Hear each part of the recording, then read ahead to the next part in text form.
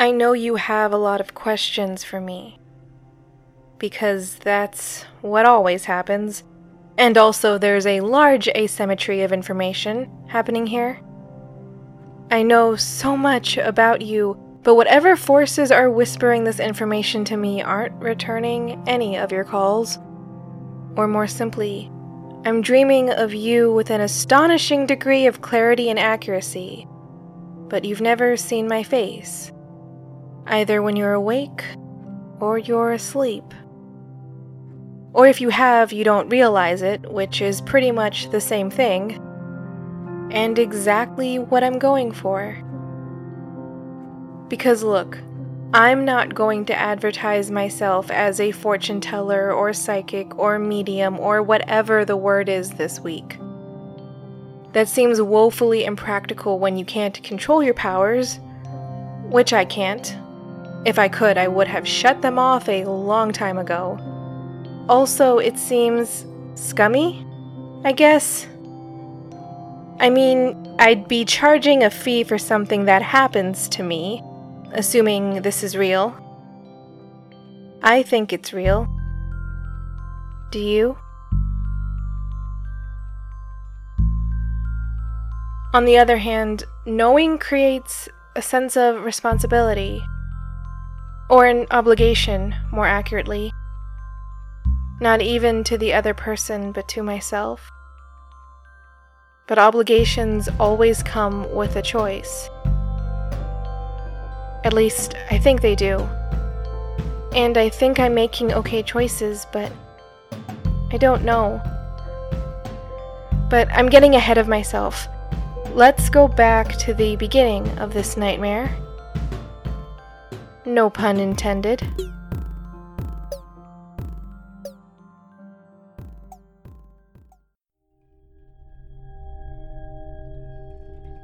I was a child when it started, just about to enter my preteens, or so I think. It's hard to know how much of it was real, when all I was getting at first were little things.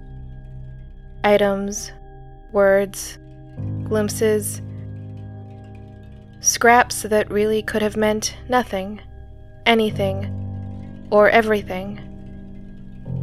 I would go about my day-to-day life, and something would catch my eye, reminding me of a dream, as dream and reality lined up perfectly.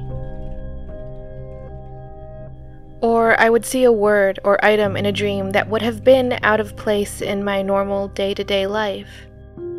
But sure enough, a few days later, it would appear. There's so many little moments like this. The line between truth and distorted memory is blurry, but there is one instance that stands out in my mind.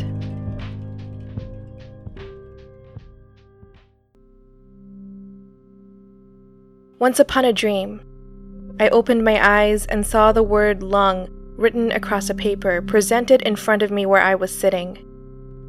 Almost like it was waiting for me to open my eyes and see it. My dream eyes, that is, not my real ones. But I really can't explain to you, besides context, what the difference really is.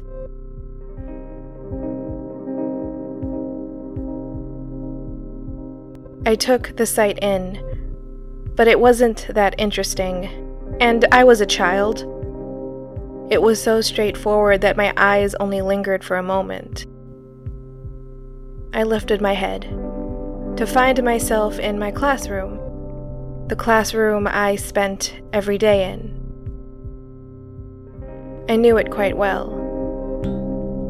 Every last detail matched perfectly. It looked so real. And yet, I still knew I was dreaming, but I could easily convince myself that I wasn't. After all, back then, I still didn't really know what was happening.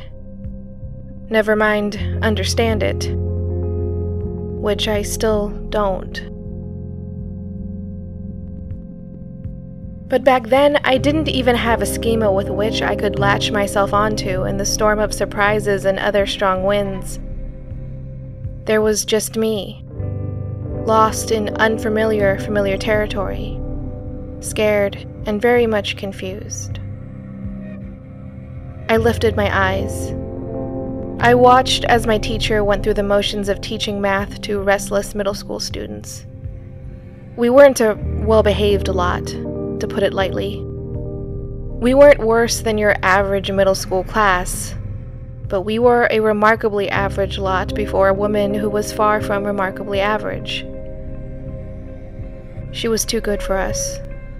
Too warm. She was like the keeper of one of the flames that kept the world warm, and there she was, jeopardizing the world just to teach us math. And I cherished her for it.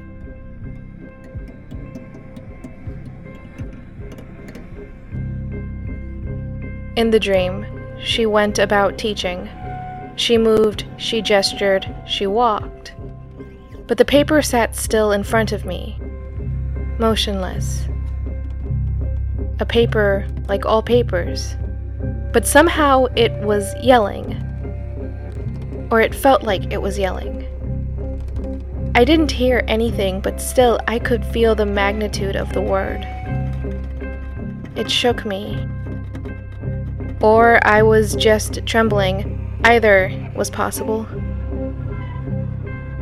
I tried to look away from my teacher to find the source of this, of the note, or of the yelling, or of all these things I didn't understand. But I couldn't. I couldn't move. I couldn't look away from my teacher. And I didn't understand why. Lungs, I felt. Lungs. And saw her. The next week at school, she had an asthma attack. A horrible one, on a day she was not armed with a working inhaler. I didn't help her, not in the way you might expect. I ran to the classroom next door and got an adult far more capable than I have ever been. That teacher was the only one at the school I ever talked to.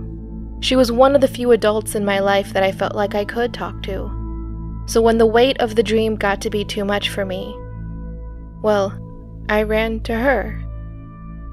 I waited until lunch, and I slipped into her classroom to spend the hour talking. And that's when I found her. Lungs, I heard. Lungs, the dream said. Her lungs are what almost killed her.